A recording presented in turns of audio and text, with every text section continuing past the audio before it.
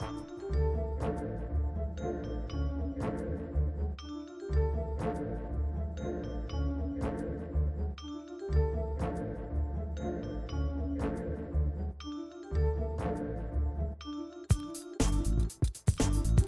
everyone, my name is Wendy Muse, and I'm the creator of the Left Pocket Project, which seeks to bring you the history of leftists of color, one swipe at a time. And this is the Left Pocket Project podcast. Before I get started with the episode, I just wanted to apologize for any issues with sound quality on my end. I conducted this interview on the afternoon of Thursday, August 1st. However, I'm conducting the interview from Brazil, and for some reason, every time I spoke during the interview, the sound is a bit pixelated and strange. So feel free to fast forward through the times when I'm talking. Kumar's and Richard, thankfully, are both very clear. Anyway, on with the show.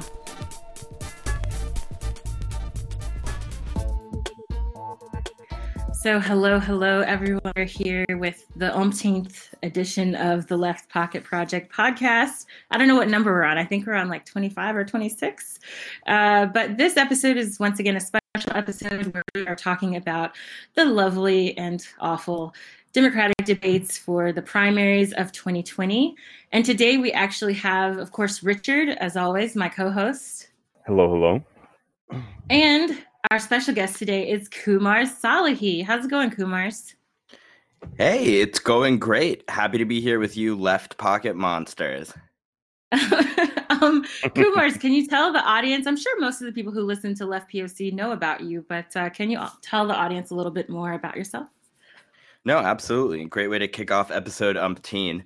I am, of course, you may know me as the co-host with Rokeya Shamsuddin of Delete Your Account, the podcast about organizing and shit, politics and pop culture.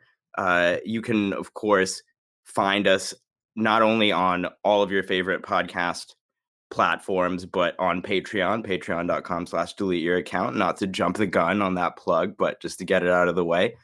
We have all sorts of free content as well as bonus episodes with, people who are comedians and a little more frivolous content like that. But my general shtick in life is I am a PhD student at Berkeley. I do research in the German department on like philosophy and Marxism.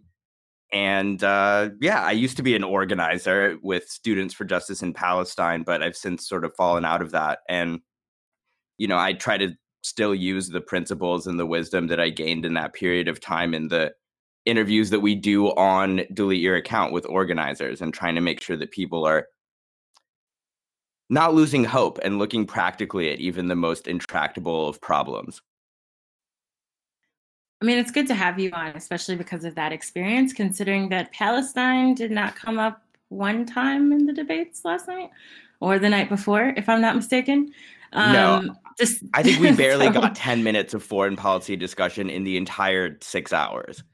Right. Yeah. It's a little bit of a disappointment, to say the least. But yeah, on that note, as I mentioned, before in the previous version of discussion of the debates, we don't do this like a traditional debate breakdown. So we tend not to talk about winners and quote unquote losers, or who really gave it to another candidate, so much as we do. That's right. Everyone won. Some of the things.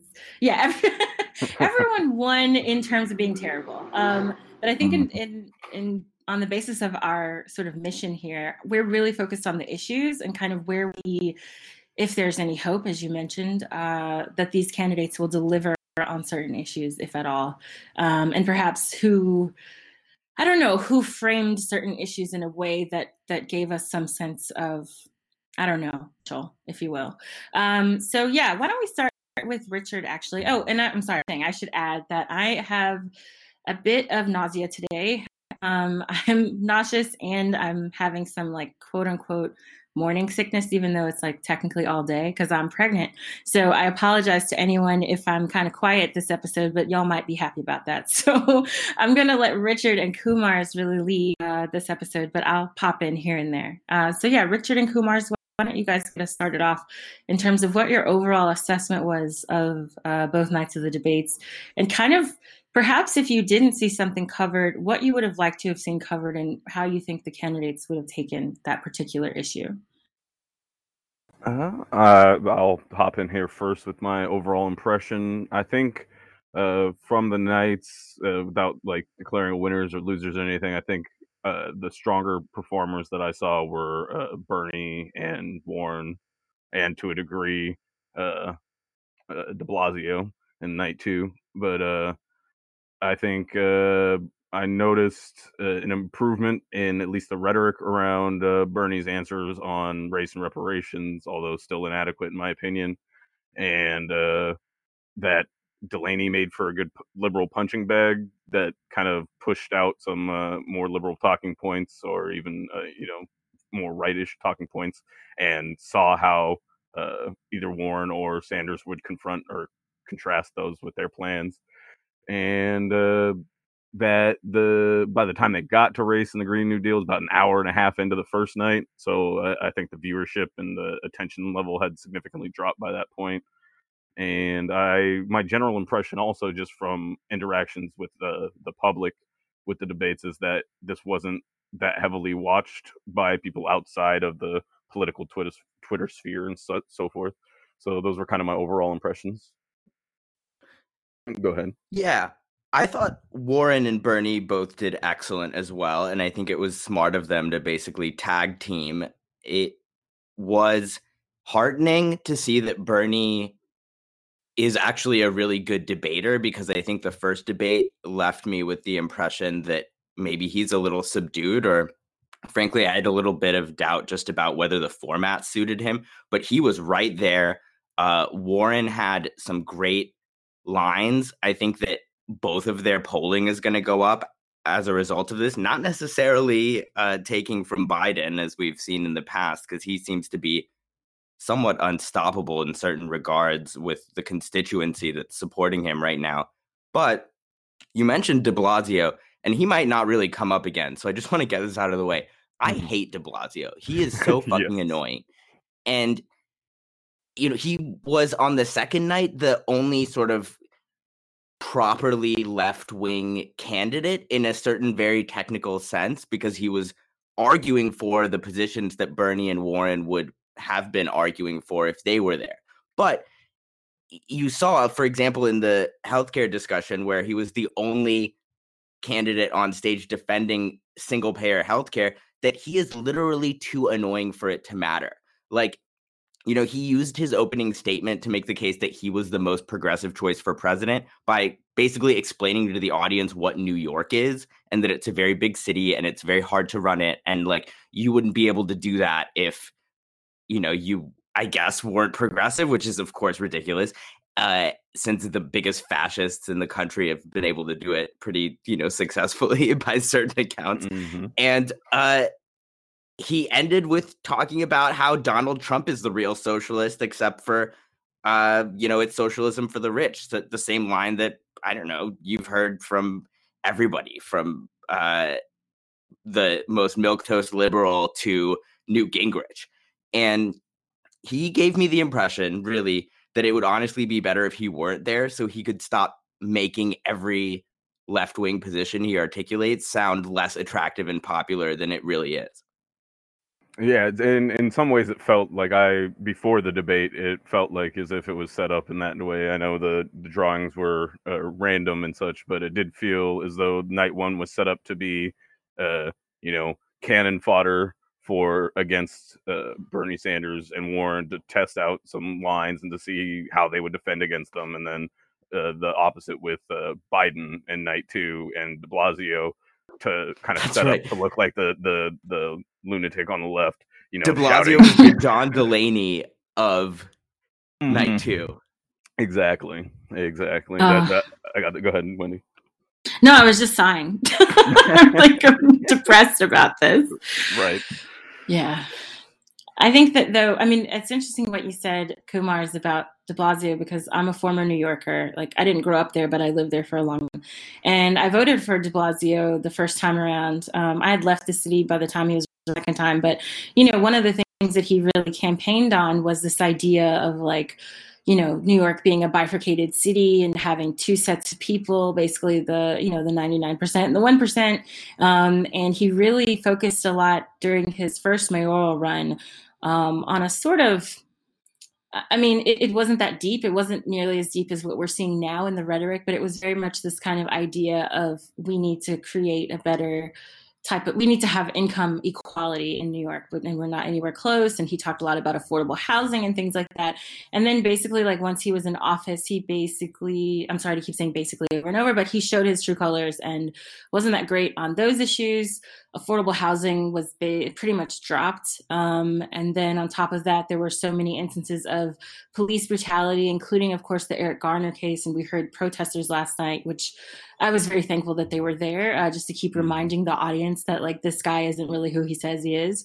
And I think it's important that, people from New York are vocal about the kinds of things that de Blasio has failed to do as mayor. Because to me, I mentioned last night in passing when I was talking to Kumars, I believe, actually, this was last night, but I said that basically it feels like someone who had dip their hands in shit and then they're like, okay, now I'm going to cook dinner, but they didn't bother to wash their hands.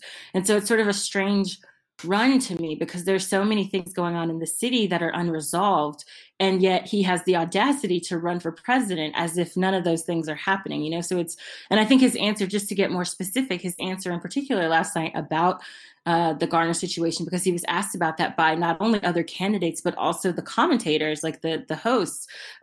His answer was basically, well, we're going to do something in 30 days. It's like he's had several years to do something. And obviously the Garner family has not received justice. Pantaleo is still, an officer, practicing officer. I think he had paid leave after he murdered Eric Garner. So it's not like anything ever really happened to this guy. It's not like the culture of the NYPD has changed.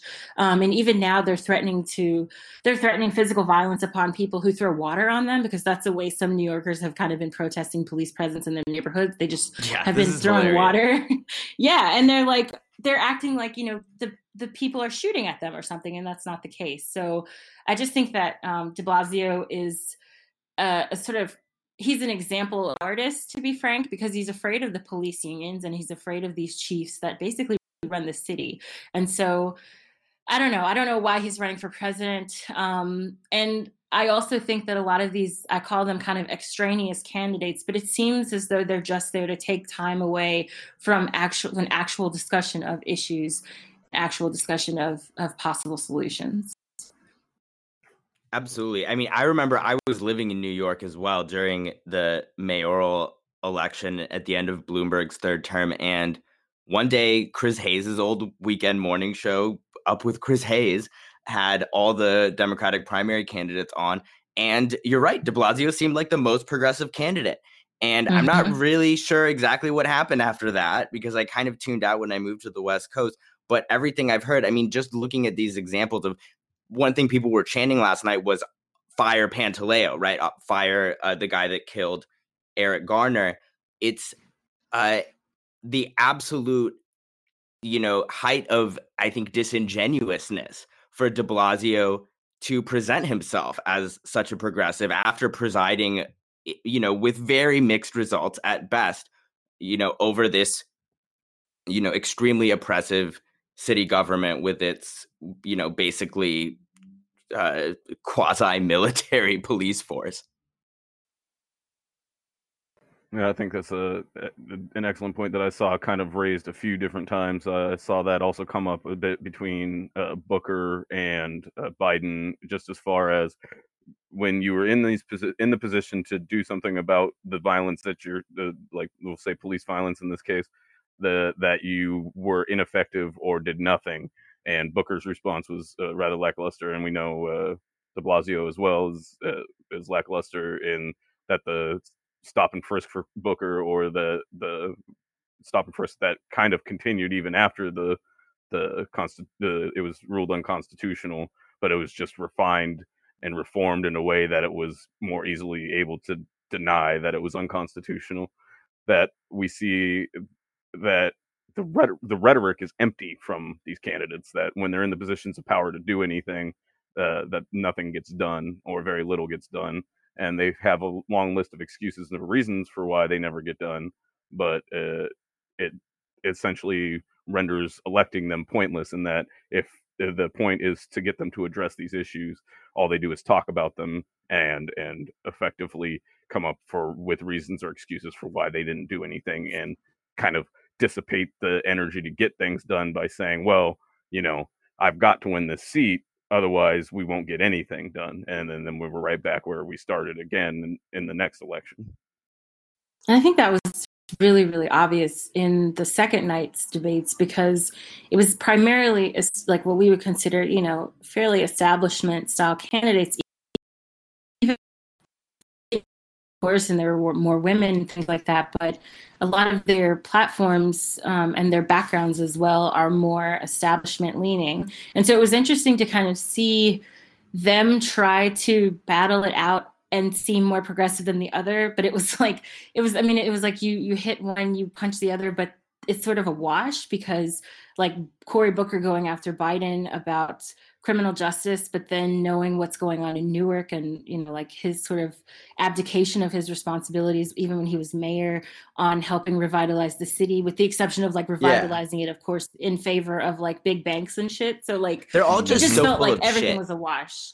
Exactly. Yeah. The closest I came to rooting for somebody that I hate was when Tulsi Gabbard went in on Kamala Harris for her record as a prosecutor and all of the honest to God, like just unforgivable shit that anybody would have been justified bringing up on that stage.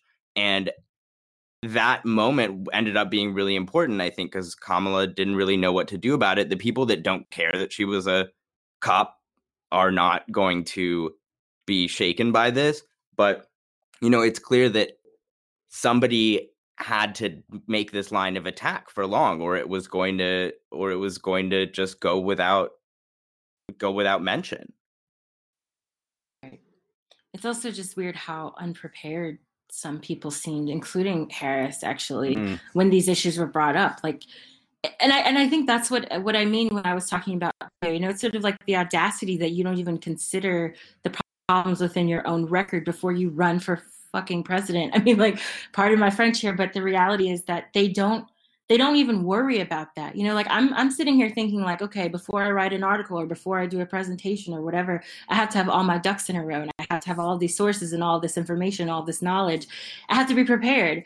And yet they're running for the highest office in this country, and none of them seem fully prepared, even about their own backgrounds. And I think part of it is like, it's almost as if they have some sort of mass scale cognitive dissonance where they just blank out on what they've done. I mean, because the look on their faces is like, as she was, for example, Harris was shaking her head as Tulsi Gabbard was literally stating facts about her record, like that are well documented. I mean, these are things that aren't made up. It's not conspiracy theory. It's like in several magazines and newspapers. So it's just bizarre that they don't seem to have any sense of personal accountability or even just basic housekeeping before they run for office like this.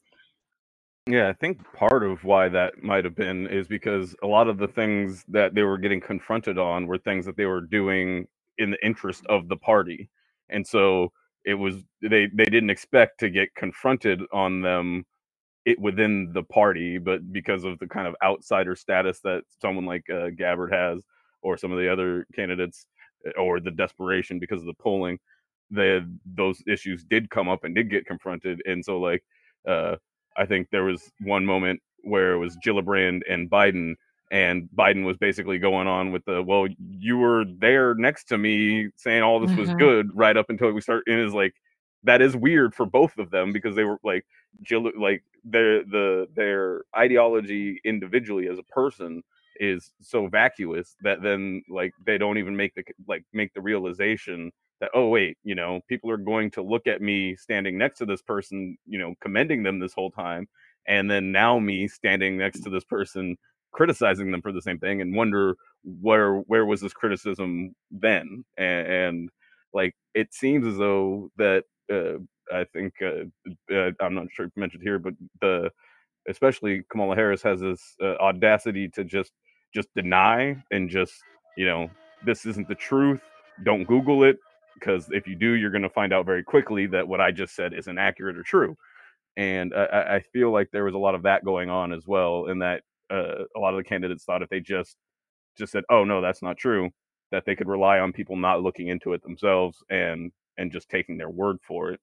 And so between the those two made those two kind of lanes, that the doing these things in the interest of the party, and then that the people confronting it are outside of outside of the party, I think played a large role in why they were so kind of taken back, and why sometimes the punch lines didn't land exactly how they thought they would, and some of them I think backfired on some folks as well, because in the circles that they run in, those lines make sense and land, but the audience was diverse enough that the people were like, wait, you can't actually be serious with that. Like, I think Gillibrand's moment was one of those moments where everybody was like, wait, you actually don't have anything to say? Everybody's like dying to get in and to say anything. You find they brought you in without you having to interrupt, and you got nothing. You just got an Yeah.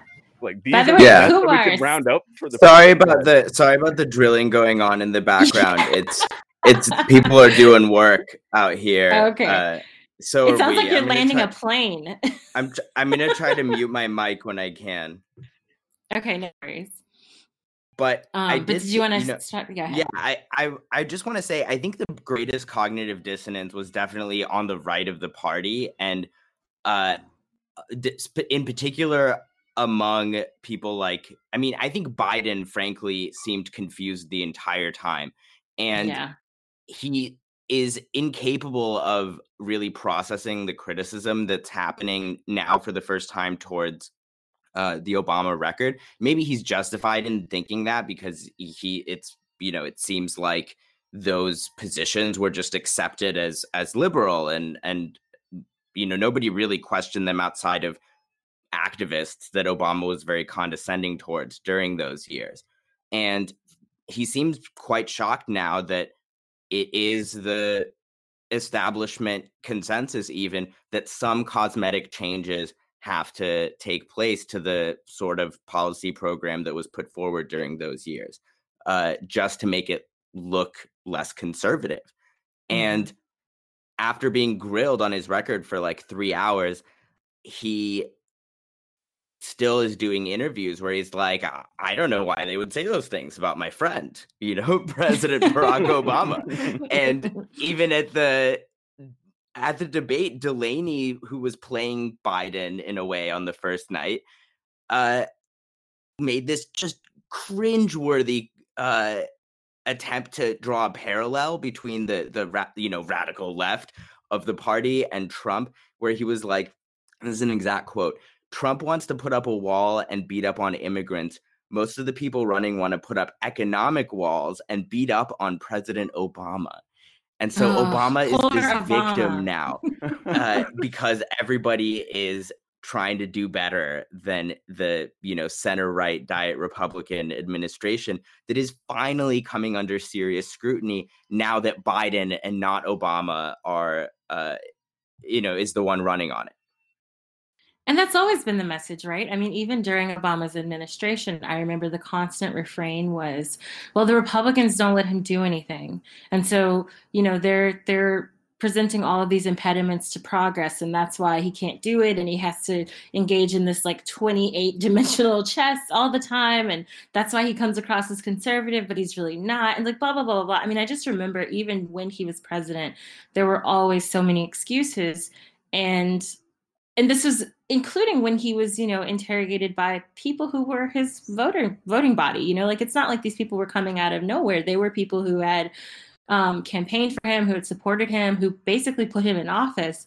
As you mentioned, activists that he pretty actively antagonized. And so I think it's bizarre that we're continuing with this myth of like Obama victimhood, when in fact Obama's doing just fine right now. I mean, he's a multimillionaire. He's got his own foundation. He's written some new books. Like there's a lot going on with his family that they're going to be fine. And I don't think, I think if Obama felt so victimized, he would probably say something about it even now. I think he would be more vocal on that front. And, Obama's just kind of pieced out. He's not even endorsing anyone this time around. I mean, maybe he'll endorse for the general, but he's not going to endorse for the primary. So it's kind of interesting to see his name constantly evoked as if he were just president and not Trump.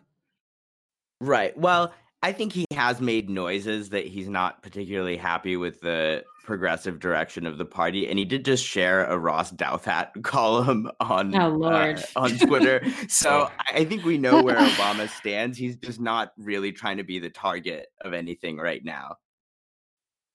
I get that impression. With the parallel with Obama and illegal immigrants, as Delaney put it, perhaps there was some sort of subtle appeal to birthers going on there. I don't know.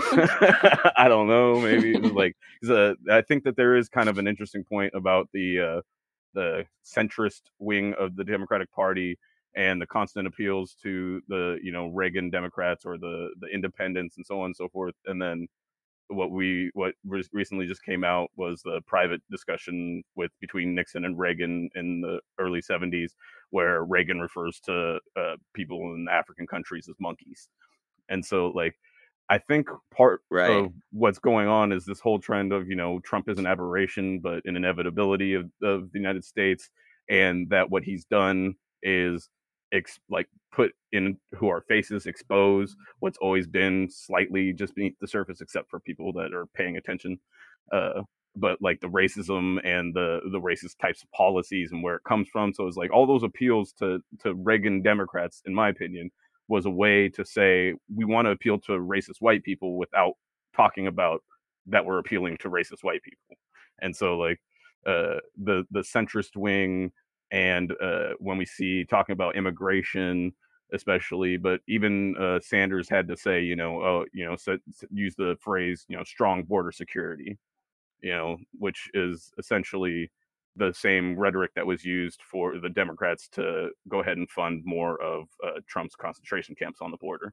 And so this kind of the appeal to the independent and to the centrist and to the Reagan Democrat is often an appeal towards the type of people that don't want to confront racism, that acknowledge that it exists, but see it more as a interpersonal issue between individuals rather than a systemic one that still results in, as managed to come up on the debate stage during the busing discussion, that schools are just as segregated and neighborhoods are just as segregated, if not more, now than they were before we tried to actively desegregate. And so I think all of that kind of fits in together into when we're trying to oppose, when the Democratic Party is trying to come up with an opposition figure against Trump, Biden falls so short because he is very much in that camp of the Reagan Democrat and the ones that are trying to figure out ways to make racist policy appeal to Black voters. And I think the party itself sees his high favorability numbers with older Black voters and sees that as an excellent demonstration of that ability. Mm-hmm.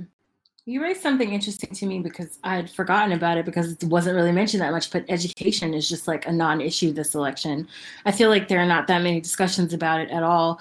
I remember in the 2016 election, there were at least some discussions. There was a little bit of a debate here and there about college, obviously, but also about K through 12 education and the role of charter schools. And I remember that being sort of a polemic of sorts at one point because obviously, and I guess now it wouldn't come up because so many of the Democrats, at least on the second night, are advocates of charter schools and received quite a bit of money from charter schools and lobbyists related to those schools.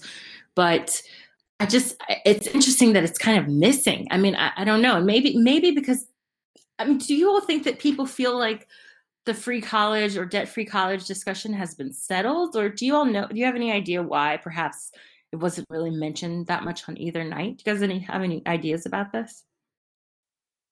I think it was mentioned at least a little bit on the first night. And that's, obviously because it's a Bernie and Warren policy. Bernie is a little bit better, as some people might know. We can get into the details of that. But the main thrust of it, I think, is that the debate has ossified into the left wing of the party saying, obviously, this is smart. It will get young people to vote for us, actually come out and vote because something concrete will change in their lives if we win. And on the other side, you basically have abstract references to it, but then Amy Klobuchar in particular seems to have made it her pet issue to say, I don't want college for rich kids. I don't want free college for rich kids. That Hillary Clinton line about, basically the waste and unnecessary structural reform that would come with a universal program like that. It's funny too because, like, I mean, I for a while I had done some work on affirmative action in Brazil at the higher education level, and while this is not the perspective of the Democrats who are more conservative, who are saying basically that free college is going to benefit rich people and we don't want that, it's not quite the same issue. But here, one of the things that happened really long here in Brazil, I'm saying one of the things that happened for a very long time actually is that college universities, the most elite ones, are free, the state and federal universities. And so usually what would happen is wealthier parents would send their kids to private elementary and high school that would then prepare them almost exclusively to take these tests to get into college, and then they would get into the free colleges, whereas poor children who went to public schools that are terribly underfunded most of the time and don't have a lot of resources, they wouldn't do as well. They wouldn't have the same outcomes educationally, and then they wouldn't be able to do well on the tests if they took them at all, because in many cases, kids had to drop out of school early to help their parents work. And so what you would see in countries like Brazil is that those kinds of free colleges actually did benefit wealthy people, but not so much by virtue of being free, but because of the system that was in place in the lead up to these universities. So while it's a completely different angle and thing, like a different set of perspectives on it, it's something worth considering, at least in the long term. So, for example, if we did get to the point where we had, I don't know, elite colleges like Harvard and Yale and Princeton, Ivies, for example, as free, what would that look like in the long run in terms of how people prepare? Like, would wealthy people continue to game the system? But arguably they game the system now, so there's always a way for them to end up on top. But it's just something that is always kind of in the back of my head, because I don't agree with their argument about not, like, basically shutting down the prospect of free education and universal education because it might benefit some rich people. But I also still have that concern, like, will we get to the point where one day this might be an issue to come up? But that's right. Going forward, I wonder, what are some other issues that you all felt like were missing or perhaps under discussed, and something that you wish that you had seen more coming from some of the candidates, and perhaps even from the more left-leaning candidates? I know one thing that it kind of got briefly mentioned, but it didn't really turn into a conversation, was from a lesser-known candidate who was kind of irritating me the whole first night, but Tim Ryan.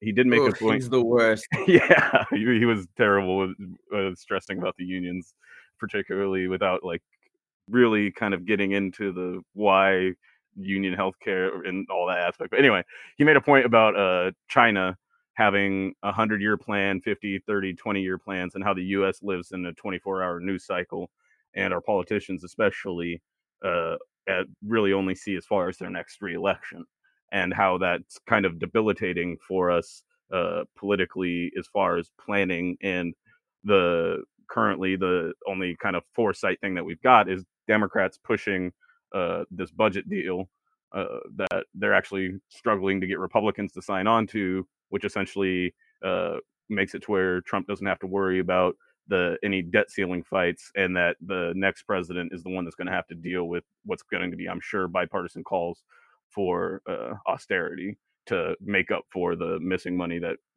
is a result of both the increased military budget and the other spending that we've had through this time.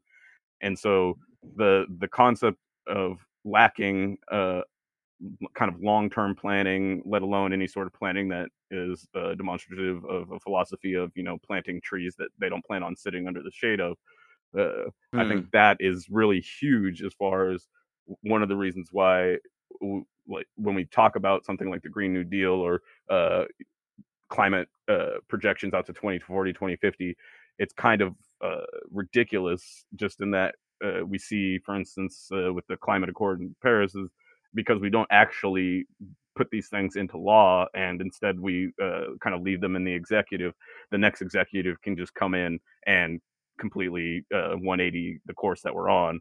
And in something like climate change, every day or moment or year lost is catastrophic on the other end. And so uh, if like without legislation, we're not going to get anywhere. And I don't remember, I thought I had it written here, but I don't remember who said it, but essentially it kind of basically rose the point or highlighted the point that none of this is going to get passed with the legislators that we have now. Like nothing that Warren or Bernie was pushing, or even some of the just more left-wing centrist candidates were pushing, could get past Democrats. It took 60 Democrats to get the ACA passed, which one more other thing was just that Warren made a point several times to say that insurance companies don't have a God-given right to profit, end quote.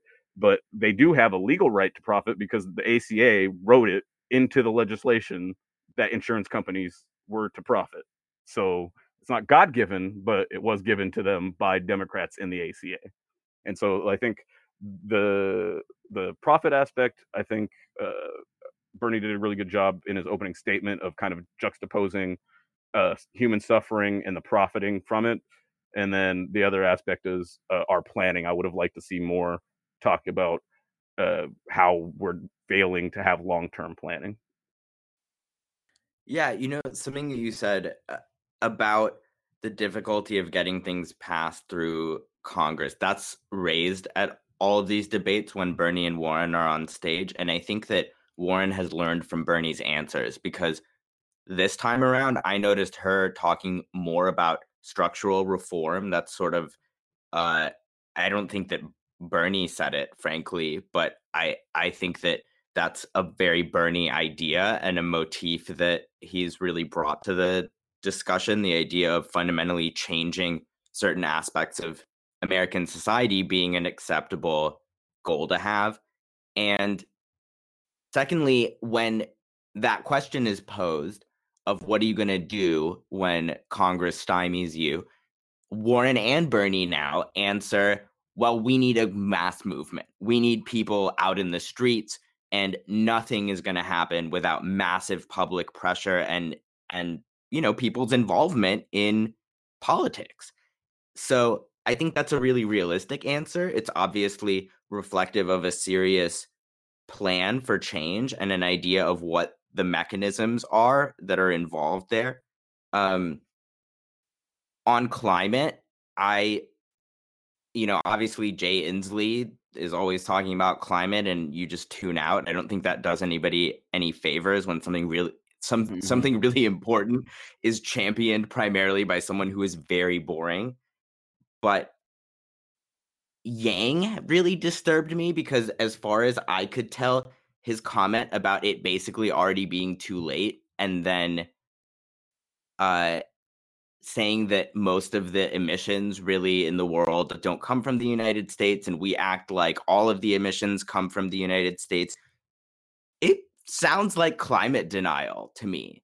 And it's not particularly surprising given that he talks about building this coalition of progressives and conservatives and libertarians, and it seems like it's mostly fascist, but it's definitely going to include a lot of people who are not excited to take on climate. I think that's very dangerous. I can't wait for his exit because, God, what a ridiculous distraction, Andrew Yang. But that was my sort of understanding of the climate discussion that took place, is that it wasn't particularly substantial and that it just broke down along the lines of, can we afford it? Tim Ryan obviously saying, oh, it's going to hurt, minors or whatever the fuck. No, exactly. And that's the impression that I got from it too. And then my qualms always is like, is there any consideration for the global South? No. And then also one of the things that I kind of saw when they talked about is like, oh, we're going to, manufacture the stuff here. And it's like, well, how? Like, it's like, you realize the emissions improvements that we've made have been largely in part by shipping all of our dirty manufacturing to other poorer countries with less regulations. So if you bring back the manufacturing, you bring back the toxicity. And so how How? Precisely. And that's Tim Ryan's entire platform, frankly. I remember when he announced that he was running for president back in April on The View, he told this story about how he was they asked him why he was running for president, and he told this story about how his daughter called him crying one day because one of her friends' dads got fired from his like factory job. And so she basically just was sobbing and asking him to bring back manufacturing. And this guy is obviously just repulsive on all number of levels. But you know, his idea basically for expanding government programs is limited to, my impression was, it's some sort of department of like dirty jobs, basically, with like, I guess, Secretary of Dirty Jobs, Mike Rowe. But he just wants to have a department devoted to rebuilding our, like, you know, shitty factory infrastructure. It's like, I guess if we're preparing for World War III, it's a practical measure. I mean, like, it's going to be tough to manufacture a lot of the things that we might need if we don't have a manufacturing center, and it's mostly just empty and hollowed out buildings, which it currently is. So I guess I can see that. And with the kind of climate plans that we saw from the candidates on that stage, I mean, I see massive influx of migrants fleeing catastrophic climate collapse and an inhumane solution coming from these groups of people, and like that's the future that they're leading us towards. And they haven't really given us an alternative. They're just essentially banking on people that haven't put enough thought into seeing where this leads us, and so, or just have a kind of unwitting optimism that somehow, you know, the robots are going to save us. And it's definitely concerning. I know Wendy mentioned education, and for all the static and everything the psychic aunt got, Marianne Williamson did like make up a kind of good point about sort of education. It was kind of in that strange way that she communicates, but essentially that it's going to take a deeper understanding of these issues in order for us to move forward. And the kind of superficial, rhetorical kind of sophistry that we see from the candidates on debate stages isn't going to cut it. And I think that's a good point. And it's unfortunate. Like, I think several good points were brought in by poor messengers or people with poor credibility on the particular topic, and so it kind of undermined the point itself. But I think just hearing it can help some people. And I guess I kind of had one question that is bothering me, but I'll wait till we're almost done to just kind of just put it out there because I'm just curious. But as far as one of the other things from the debates that really got me was when, and it's kind of gotten a play in corporate media, but essentially when Delaney was trying to lecture Bernie about not understanding healthcare business, and Bernie said it's not a business, you know. And it's like, I think that can resonate with people in a way that some of the other wonkier talking points doesn't. Is that, you know, it's really weird to have somebody figuring out whether they'll make more money prescribing you this drug or that drug, or, and then he mentioned, you know, they're going to advertise during this, and I thought that was kind of one of the best calls, like shot calls of the night, was, yeah, the same companies that are, you know, basically pushing these questions that are being asked by the moderators are also going to pay those moderators salary by advertising during this debate. And it kind of encapsulates what's really happening. And as some people may have noticed, it's hard to find a full version of the debate because capturing that advertising revenue is more important to this alleged news station than presenting the information that they captured. And so I think that kind of captured a lot of what's going on in the Democratic side of the debate politically in the country. Yeah, there was a lot there. Sorry, go ahead. No, please, Wendy. No, go ahead, Kumar. No, go ahead. I'm serious. Go ahead. I was going to say, with Delaney, that exchange was quite interesting because it was Bernie answering in I mean, as clear terms as I've ever heard, that basic question of whether the quality of care under, Medicare for all or single payer is going to be uh, noticeable for most people. And he was like, I mean, it's possible, obviously, that some people's healthcare will get worse if they're on a government plan. But the basic argument on the Republican side is the bill, and this is what Delaney said, that the bill will lower standard of care because it's going to reimburse hospitals less. It continues current Medicare rates. So you're going to be underpaying healthcare providers, wealthy people buy healthcare with cash instead of using insurance, and it's going to be a two-tiered system. This is obviously, very clever answer. And Bernie's answer always has to be that hospitals are going to save on billing and all of the bureaucracy. And when Delaney replies with this sort of, conservative wonkery, I've done the math, blah, blah, blah, it doesn't add up. Bernie replies, well, maybe you did the math and you made money off of healthcare. But because he was actually a CEO and a healthcare CEO. And pointing that out, that the guy that is arguing against universal healthcare, arguing against the best and most, cost efficient way to do it, is actually directly benefiting and has benefited from the way things are now. And the argument for cutting out private insurance entirely is always going to be one about decommodifying a basic human right. So sometimes you have to, honestly just engage in whatever wonkery you need to make that happen. And Delaney also said something else that was very interesting, just as they were cutting away at one point, when they were talking about cutting out private insurance. He was like, well, it almost seems like they don't care really about healthcare. This is really an anti-private sector agenda, which is basically like saying, well, this whole thing smacks of communism to me. And I think that's very interesting, that the momentum is absolutely with the left candidates when they're on stage. Yeah, definitely noticed that. You feel like, go ahead, Richard.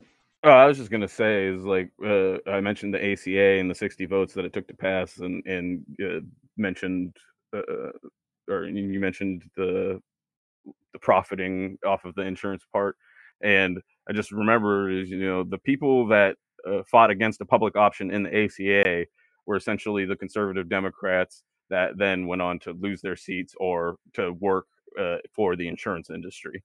And so this is a pattern that we can see over and over again, and we see it throughout our political history and it's often referred to as like the revolving door of essentially our politicians and private businesses exchanging people to help each other in their own interests, and all the time leaving the most of the workers and the people of the country in general out in the cold. And so to see it so kind of encapsulated in a brief debate moment that can be captured again in Twitter and spread that way, I think is effective. And I guess one of my lingering questions, and we don't have to address it right now. Actually, before I get to that, there's one more thing that I wanted to point out that was, unfortunately, it was Mayor Pete who said it, but it was a point that I think several Mayor Pete or who? I'm kidding. I'm not gonna guess. Anyway, Bitcoin, I believe is how you say his name. Yes. I just mean, like, I don't know. I mean, I don't remember anything about him from the first night. That's why I say who. I'm like, him and Beto are just like, I don't know. Man. It's like they're not there when they're there. It's strange. Anyway, continue. Yeah, Beto was definitely a very like, old version gen, like political robot on that stage, and just the inauthenticity just drip from him. But Mayor Pete did say something I think is important for some of those Democrats to hear, and just for especially just for voters to hear, because the talking point's not going to stop, but to not fear Republicans. He said, he had the line of, if we go for a far left agenda, they're going to call us crazy socialists, and if we go for a centrist agenda, they're going to call us crazy socialists. So you might as well just advocate for the policy that you think's right. Now, obviously, he's advocating for bad policies, which is separate. Right. But I thought that was hilarious, because it was like he was defending Bernie and Warren, but not himself. Right. It had that weird dynamic to it. I think that's a great point, that too often, your average or your run-of-the-mill voters are just like, oh, well, yeah, but how are you going to get past? Or, it's like, or the Republicans are going to say that's socialism, and it's like, they're going to say what they're going to say, no matter what the reality is. If the last few years haven't broken that through, or gotten that broken through to you, then I don't know what will. It's like the Republican Party's talking points aren't tethered to reality. They are whatever they wish to make them, and they'll sell it however they need to sell it. It doesn't matter what it is or how disconnected it is from people's actual experience, and it happens over and over. There's a million examples, but for one is the spending bill. It's like they elected Trump because they wanted to help rein in government spending, and of course, as all Republicans, deficit and debt goes up. And so the connections to reality and the talking points are always going to be tenuous, if at all existing. And so you can't let that limit what kind of policy you're going to advocate. And so that, I think, was an important point that I don't think all of them wanted to hear, because it was so strongly undermined the arguments that they planned on making, or their counter arguments to some of the policies that they've either making on their campaign or on that stage that night. Right. Well, I'm going back a little bit to healthcare, kind of, and then I want to segue into something else. But one of the things I thought was super interesting last night and the night before was this constant quote unquote gotcha question, where they were like, are you guys going to give illegal immigrants resources? They were like, are they going to be eligible for education and healthcare and all this stuff? And it was just absurd. Like, the degree to which they're assuming, first of all, that undocumented people would even take up that much of the system's resources in that front is kind of interesting. But also just the fact that people who are fully documented citizens who are born and raised here don't have access to healthcare right now under the system that we have. So really, is that your biggest fear? You're concerned about undocumented people having healthcare? Why would you not? The point is, you should want everyone to have it, because ultimately, undocumented, if you're looking at this like a Republican would, or like someone conservative would, if it's not just about the moral basis of everyone needing to have care, right? If you're thinking of it from a business perspective, you should say to yourself, well, undocumented people are also workers, right? They're working in our restaurants, they're working in our homes, they're working in our businesses, they're working on our farms, fill in the blank. And so if they're sick, it takes away from the quality of labor that they're going to perform. It also endangers, for example, potential customers at restaurants or whatever. So why would we want, undocumented people to be unhealthy in the society? Just, again, this is not, it's not something that I'm saying, but I'm saying it from the perspective of someone more conservative. So it's interesting that kept coming up over and over last night. That was the biggest concern for universal programs, that somehow, undocumented people are going to have access. God forbid, it's so terrible. How could we ever do that? But it leads me to kind of thinking about the ways that the discussion around undocumented immigrants was framed during the debates both nights, and also how the candidates responded. And I think still, in large part, that's a very weak area for all of the candidates. I think, they kind of are trying to make, and I think he's part of this, obviously, but I love how on the second night they said, we're going to talk about immigration. Castro, what do you think about that? It's they immediately go to Castro as if he's the only one who's I guess he has been the most vocal of everyone on the stage from last night. He has he has the most detailed plan. Warren also has a very good plan, but Castro's might actually be the best plan out right now for immigration. Right. But the reason that they went to him is not because of that. The reason they went to him is because why they went to him, right? So it should be said that the reason that they brought up the illegal immigrants taking up welfare state resources question was not, I think, because a lot of people on the stage are genuinely concerned about that, but because Right. people in general are sort of concerned about it, or when you poll them, it seems like a majority of people say no to this question of whether Mhm. our state resources and benefits should benefit undocumented people. And so, I think you hear versions of this argument on the left too, that normal people will never get on board with our proposal for a modest expansion of the welfare state if they don't think it's racist enough. So we need to avoid, the drill, frameworks, language that might alienate real Americans. And, this is a thing in Europe as well. There is a ton of left energy behind this tendency to triangulate on what might be considered cultural issues. Like, this isn't a practical question, Wendy, like you said, of can we actually spare these resources? It's capitalizing on the right's momentum in a way by validating its anxieties about immigrants and the scarcity of resources to make the left more appealing to people who are, let's say economically liberal or left wing and socially conservative, because they see it as an electoral sweet spot. And that's why Bernie replied with, "We need strong border protections," when they asked him, "Are you afraid, or why isn't your plan going to result in people who are undocumented benefiting from our free healthcare?" And or incentivizing rather people to come to this country illegally, which I understand is a different question. Bernie has obviously said that he wants people who are already here to be covered by his plan, but even he has to hedge on that because he's moved away from the whole proposal, Koch brothers proposal, open borders nonsense.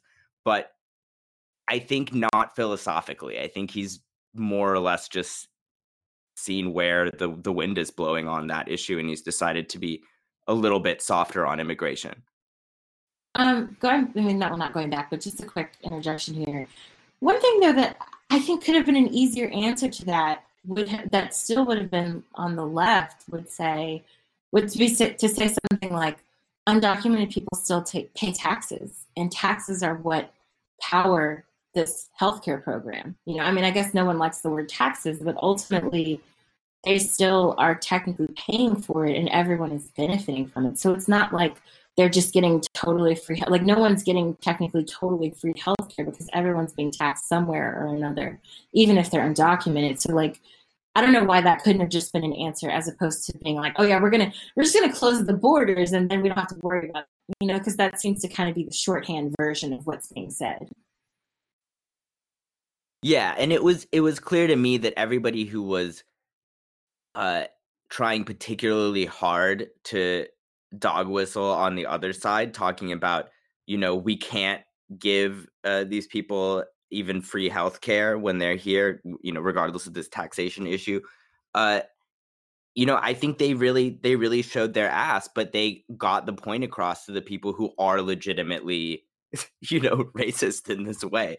Like, yeah. Tim Ryan had that ridiculous little rant where he was talking about how, well, everybody buys healthcare in this country. Why don't undocumented people just pay cash for healthcare? And it's like the most callous.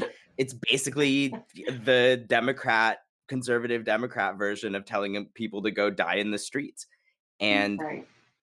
I think that it was very notable. I mentioned before that Biden was complaining about the comparisons that kept coming up between Trump's immigration policy and Obama's. And it's really notable that right before he took great offense to the implication, he had actually just been outlining the fact that his solution to the immigration crisis is to, quote, flood the zone with law enforcement that can determine who's legitimately seeking asylum or not. Of course, we all know that ICE and CBP are great judges of that. And also that we should have an immigration system that, quote, cherry picks the best from every culture, because that's what makes America great, I guess. And right. They need PhDs. it strikes me that this is exactly what Trump would say. Mm-hmm. Yeah. Although, would he? I mean, I don't know if Trump would say anything about PhDs. He would just say shut it down. I just thought that was the funniest part of the immigration discussion. Like, he kept it was Biden, right? Who kept saying that, like, they as long as they have PhDs, we want them in our country or whatever. And I'm just like, do you realize like how difficult it is to get a PhD? And I don't know, like people aren't. It's the people with PhDs in large part aren't the ones fleeing and like being terrorized in the same degree. I mean, I don't know. It's just really silly the way that he was framing the whole thing. Definitely. Right. Sorry, guys. I just killed that discussion. My bad. No. I pulled a Biden. Biden's fault. Yeah, I picked up on his energy and now I'm carrying it into this discussion. Also, that as a funny side note, I mean, that was pretty hilarious to watch in last night's debate where Biden would just stop, like well before his time was out, like well before they had to say anything to him, and just abruptly, like mid-sentence, all of a sudden it's just like, okay, and so that was I was waiting for a little bit strange. I was waiting for the bell that they had at some of the other debates at one point. I was like, he needs that bell because everybody's just sitting there like awkwardly for 3 to 5 seconds every time he's finished, and it's just very strange for television. There's a couple other moments that just were kind of like that I guess I'll mention now. One of them was they asked Hickenlooper a direct question about Black people, and he just went on about urban this, urban that, urban this, and it's like, well, wait a minute. Ask you about Black people. Why are you talking about cities? It's like it just is that reflexive, well, we're not supposed to talk about Black people, so I'll use the word urban, but it completely didn't make any sense in the context of the question. What about when Mayor Pete was like, this is legitimately what Mayor Pete said when they asked him about healing like whatever racial tensions in this country. And he said, quote, as an urban mayor serving in a diverse community, the racial divide lives within me. And I want to know who told him it was a good idea to say that. That sounds like an opening to a great essay, right? Written by maybe somebody who isn't Lily White. Right? Yeah. Well, it's funny because I'm aging myself here, but being an 80s baby, I remember watching 227 as a kid. It was a TV show that came on. And a woman named Jackée Harry, who used to be an actress on that show, and then she was later like she was the mom on Sister, which was Tia and Tamara Mowry. Again, old show, but she tweeted. She called him Peter Dolezal, which I thought was like just kind of funny and appropriate for that specific comment. Can you imagine like Mayor Pete with a fro or something and saying these things? But it was pretty funny. There were definitely a lot of weird moments on both. I feel like more on the second night, though, specifically because of Biden, because Biden was just so awkward and like out of his element, like completely. I mean, I guess Biden is bringing gaffes back. But he thought President Trump had rendered the concept of the gaffe an historical anachronism, but no, Uncle Joe is back. Uncle Joe, at the very end, 3030. Oh, that was hilarious because it was so obvious what he meant to say. But he says, "Go to Joe 30330," and it wasn't clear if he had any idea what he had just said. No, not at all. Not at all. It was great though. I live for these kinds of moments because the debates, I don't know why, but especially last night's just seemed to go on for so long. And so the comedic moments were at least, a little break from the nonsense. Because after a while, it's like, if everyone's only given 30 seconds to reply, it's not interesting enough for you to stay focused, because you're not really hearing anything. It's just little bits and pieces here and there, but nothing deep. And so I wish that they could do, I don't know, maybe more town halls, or if they did something where they had like a town hall and discussed someone to challenge them, or if they had like 2-on-2 town halls or something like that, like had, I don't know, a debate or a town hall debate with Biden and Buttigieg or something. I'm just like putting in names here. I don't like those two candidates, obviously, but it would be interesting to kind of see how they debated. Yeah, I can't imagine what they would debate over. Maybe the size of the national service expansion. Right. Like, who is more out of touch here? Me or how you? to appeal to Republicans in both parties. But it would be interesting, I think, to see them have more time. I think it would be more interesting to see them have more time to really flesh out some of their ideas and then debate one another in closer quarters, if you will, with a little bit more time. I wish there were some way to do that, but I think if we had 10 candidates, maybe that would be possible, but because we have fucking 20,000 of them, it's a little bit more difficult to do. But on that note, you had mentioned a bit about Yang, and he's another one who his answers were just so flat because everything for him is to be solved through UBI. Which, I mean, they asked him a question about like racial issues, and he was like, UBI. Issue about gender issues, UBI. Like everything is UBI. And ultimately, I mean, I don't know. It's embarrassing to me that these are the options we have, and that's one option that some people consider viable. He's clearly not prepared to address any issue beyond his little pet project of UBI, No, he's not. And people who aren't Democrats or people who really have no interest in seeing the party move leftward love Andrew Yang. That's as a rule, whether they're 4chan Nazis or not. And that was legitimately, it became hilarious. That should have been the drinking game, is just whenever Andrew Yang proposes UBI to something that is obviously better solved through other measures, he said, right, like you mentioned, UBI is the best way to deal with racial tensions, the best way to handle the gender pay gap and sexual harassment at work, tackle the climate crisis, and get tough stains out, which I think is an important one. But he also that one might have been a reach. He also gave us his normal spiel, which I think is the biggest sort of dog whistle to actual right wingers that he does about, it's not left or right, it's forward. And then he'll make a racist joke about himself. Like, I've seen him do this on every fucking right wing interview show that he's on, where he's like, he'll say like, oh, I'm Asian, so I like to work hard, or I know a lot of doctors. And now it's saying, what is it now? It's, the opposite of Donald Trump is an Asian man who likes math. And it's like, sure, making reactionary white people comfortable is 100% of your strategy. So I guess you're just going to say that over and over again. And liberals kind of think he's smart because he talks about doing the State of the Union with like PowerPoints to chart Americans' mental health. Love PowerPoints. Right. I mean, at least do a Prezi, like get a little movement in there. I don't know. A little grad school joke. But anyway, it was very exhausting to watch him because I've seen him do interviews that I thought, even like, for example, someone who's not super plugged in to just like economic theory, like I have some idea, but like not to the extent of like, I don't know, Stiglitz or something, right? Like I'm not an economist. But when I listen to him in some of these interviews, as coming at it as someone who's not deeply embedded in economy and economic matters, and then also as someone who's kind of like not as familiar with UBI, but I understand the basic concept, I think he comes across as very likable and intelligent. Like I remember his interview that he did with the Breakfast Club.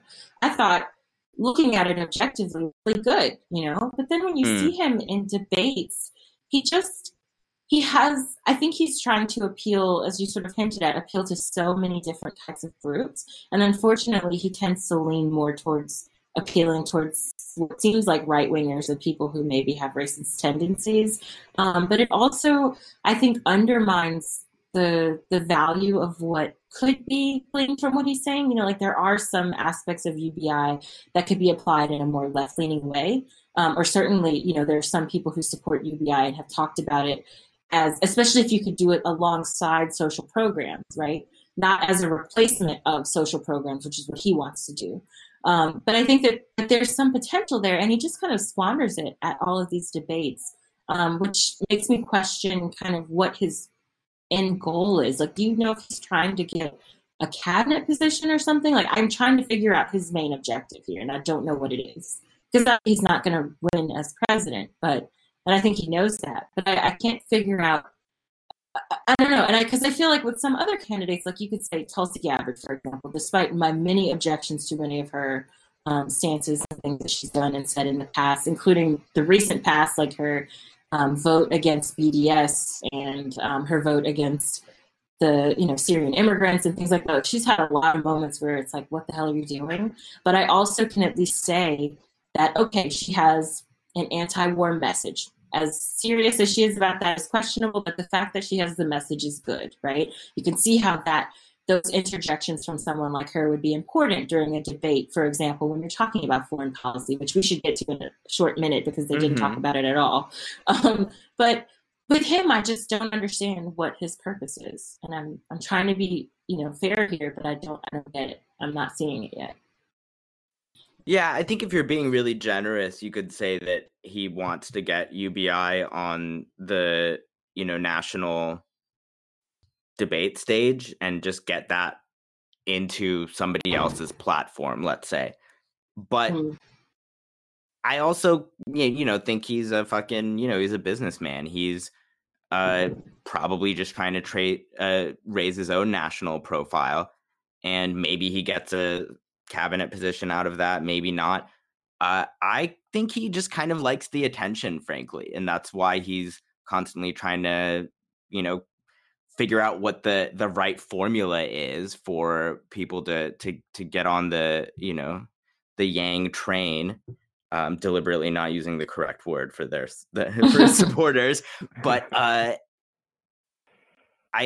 think that he really just likes the attention on some level, and he is saying things that will please people of very different, I think, political and ideological makeups than the core constituency of anybody that we care about, Bernie or Warren. Mm-hmm. So I know we only have a few more minutes, and unfortunately I'm going to have to give the foreign policy discussion of this podcast about the same amount of time as both debates combined did. But I'm curious about y'all, like how you all felt about the foreign policy discussion. I just want to open really briefly by saying that once again, I was disappointed with their discussion of Central America and what's happening there, what's causing the mass exodus from the region and into the United States and Mexico. Really, no one just talked about U.S. destabilization of the region at all, and kind of again paint Central Americans as sort of like inherently violent, and that we can somehow fit it by throwing money at the situation. So again, thoughts on that, and perhaps thoughts on just overall lack of real discussion of foreign policy, and when it did come up, what you all thought about it. Well, I think foreign policy, along with pretty much all of these topics, really highlighted the importance of framing and how the questions and the topics and the discussions were framed, and the candidates that were able to reframe the questions in ways that fit their policy was important. And then also, I vaguely remember the specific moment, but I think they basically, Bernie's like, oh, I want to get in on this foreign policy question, and the moderators were like, no. And I think that was the biggest favor they did to Bernie that night, was not let him discuss his foreign policy, because most of his supporters, that's one of the main points that they've kind of always had issues with him. I know me goes all the way back to his support for the F-22 in Vermont and other programs as his job programs in Vermont. That was part of it, and that was my main takeaways. Well, I think that it should be said that it's also good that they didn't let Warren talk about foreign policy really in any of the debates. And in general, I think that Bernie is significantly better than Warren on foreign policy, and Tulsi Gabbard for that matter. But the real foreign policy, the meat of the debate, I think, Wendy, you mentioned the constant references to kind of Central America, as I think the important thing about that was that it was mostly brought up as a sort of solution to the question of what do we do about illegal immigration. And not as, oh, these are wrongs that have occurred, and that, you know, we actually have to. Bernie basically proposed a Marshall Plan for Central America, but as did Castro. Sorry, Castro. He explicitly called it a Marshall Plan. Mm-hmm.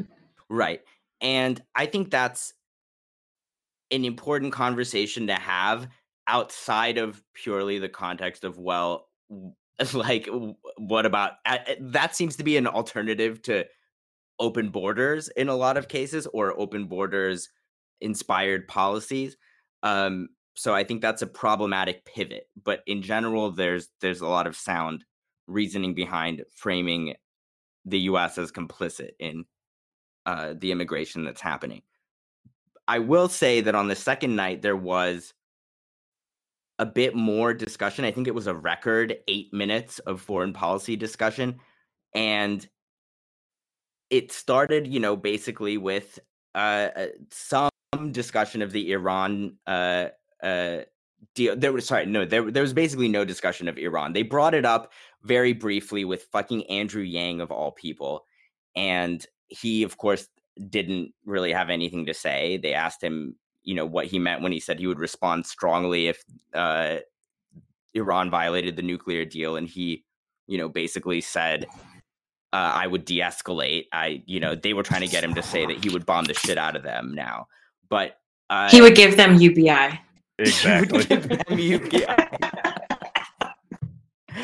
And I think the basic thrust of it was that everybody sort of promised to bring the troops home in some form, some troops from somewhere. And even, Biden seemed to want people to think that he had advised Obama against the surge in Afghanistan. And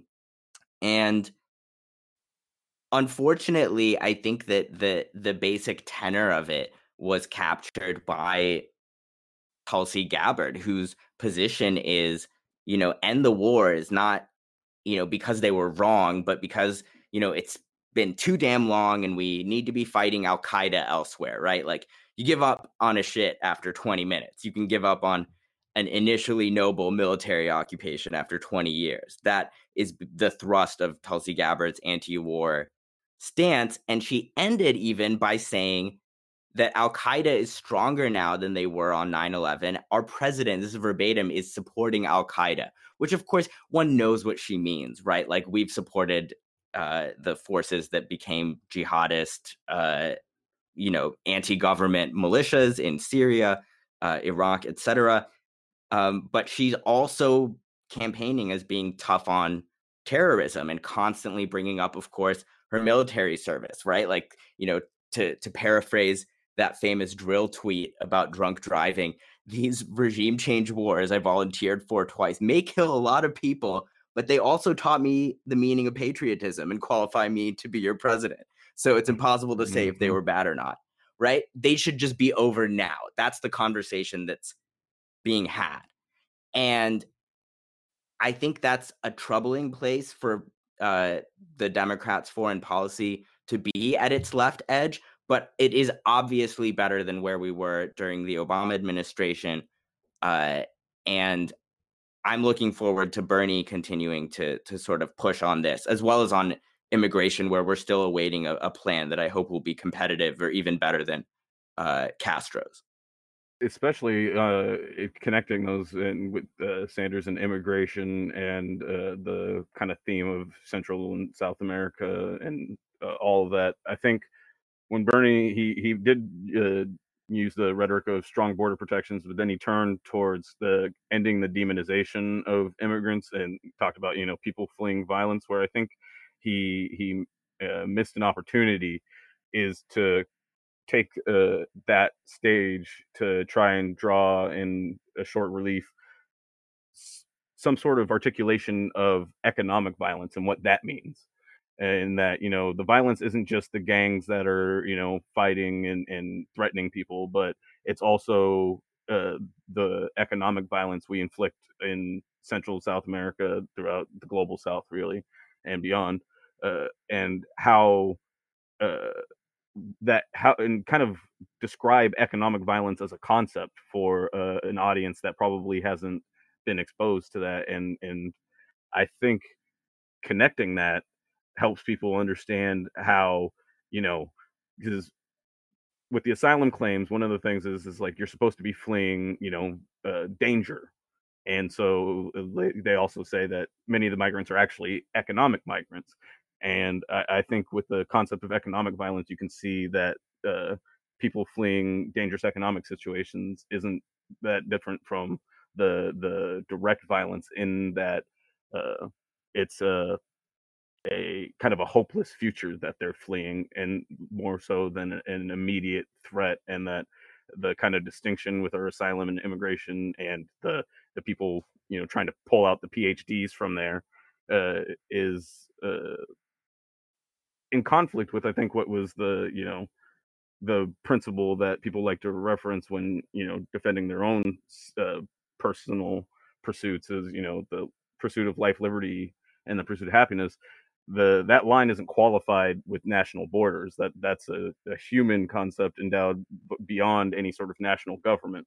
And so if people want to allege that they believe in that stuff, that means that it applies to immigrants too. And part of that means the economic violence that we're inflicting on these countries by, with regime changes and exploitative capitalistic practices, when they're escaping that, they're coming here, they're coming for exactly what we said was the justification for our creation. And for those outside of the country that may buy into more of the rhetoric and the propaganda, it doesn't make sense then to come and land in a cage and sit in your own fecal matter for days on end, or whatever the situation may be. And that conflict, I think, generates a lot of animosity and makes it even harder for immigrants to integrate into the societies that they come into or in the communities into the United States. Uh, that's also amplified by, even on the left, the rhetoric of strong border protections. Let's pull out the PhDs and all of that stuff, rather than recognizing the humanity of the people that we're dealing with. Absolutely. Yeah. Richard, I know you said you had a question pending. If you wanted to go ahead and ask it as we close. Yeah, and I guess we don't necessarily need to answer it in total or anything, but it's just something that I've been kind of thinking about, and it having other minds on the left kind of to bounce the thought off of is helpful. So I wanted to take this opportunity. Is with Bernie and his imperfections, do any of us or all of us see Bernie as raising class consciousness towards a greater goal, or is the taint of his policies, his foreign policy, and the shortcomings of it, are they so negative that he acts more as contaminating potential, socialist revolutionaries, rather than inspiring them and raising their class consciousness? Where do you two see Bernie falling on that, based off of his performance thus far? Kumars? I honestly, I'm very much not a pessimist about Bernie, in the sense that I don't think that he's going to poison anything. Like, I think that Bernie is and continues to, I think, be the force that is pushing the Democratic Party leftward, sort of by hanging out on its border. And you can say that the people who are, composing his movement, and the people that have really actually been activists, even outside of the Bernie campaign proper, but just been pushing the Democrats left, are also responsible for that. But it's very important that he's the figurehead at this particular point in time, because I think it's actually allowed there to be a critical mass for a left candidate, period. And we're talking about things in terms that we didn't used to. We didn't even really used to talk about left-right divides within the Democratic Party until a few years ago. Like, during the Obama administration, none of this was being discussed as like, oh, Obama's policy is too conservative. There was nobody out there really saying that. And it was limited to people who were activists, people who were particularly paying attention, people who hadn't tuned out like most people did after Obama was elected. And it seems to me like more people engaging with the ideas of, as John Delaney put it, an anti-private sector agenda is always going to lead to more interesting and logical conclusions. Like, what does that structural change that Elizabeth Warren is talking about actually look like? Well, if you think a little bit harder about it, you might say it looks something like socialism or social democracy. And personally, there's nothing wrong with even, having a lot of people that support Elizabeth Warren. Like, on some level, it's like, why support Warren over Bernie when there doesn't seem to be a huge policy gap anywhere but even foreign policy? I think as long as their rhetoric stays pretty in sync, we are going to have an easier time creating a critical mass for a left candidate, bringing these coalitions that Bernie and Warren are amassing together, and actually putting forward the most progressive ticket in U.S. history, well, on the Democratic side anyway. So it seems reasonable to me to project that Warren won't run against the right wing of the party only to turn on Bernie and, endorse them at the end of it. I don't know if I could comfortably support Warren, of course, or, vote for her in California if things are tight. But Bernie is an unalloyed good, I think, for the left, as long as we continue to treat him as a politician who has to be pushed. I agree with that. I'm going to sound a little bit more pessimistic than Kumar's did, but I agree insofar as I think Bernie served a really important role he's fulfilled a role, I would say, in terms of at least pushing the Democrats left. And I would say even his stances, have been not only lifetime stances, but in large part fueled in the background by activism. And I think that's always really important to acknowledge their work that really put things on his agenda, because, for example, like, he wasn't talking about police brutality and stuff like that many, many years ago. And now he is, in large part because of activists like Black Lives Matter and people like that. People think sheepdog, and in terms of just kind of bringing people into the Democratic fold only to then encourage them to vote for these establishment candidates like we saw in 2016. But I think 2016 is a different time. Even though it was only a few years ago, it seemed like it was 20 in terms of where we've progressed in terms of our rhetoric and things like that, and even what we're seeing in the debates, the way that even establishment candidates seem to recognize that they must sort of at least signal towards a left-leaning set of policies, so that can be positive in some ways. But I'm concerned about, I guess, less about Bernie himself, and sometimes what I see among supporters when there are valid criticisms raised by people to his left. And I think when there's valid criticism raised about, especially foreign policy, this comes up a lot, and pushback on, I think, the ways that sometimes Sanders' policy becomes normalized and accepted without question. And I think it's important for us to continue to push it from the left, which is something you talked about too, Kumars. And he is one figure, I think, who can be pushed a little bit, at least further than many of the others. But I don't think that Sanders is by any means an end-all be-all. And of course, I'm not saying you said that, but I think some people kind of see him as the ultimate. And I think this is just a beginning. And my hope is that 20 years from now, we'll look back at this time and say, Sanders was too conservative on some issues. Now we have a presidential candidate who's running, who's a communist, who's actually got some chance to win, So I think in that sense, I think he's a good fire starter, but we have to make the fire much bigger, and we have to go further. And I hope that there's, this is me being optimistic, but I hope that there's an option for that at some point in the near future.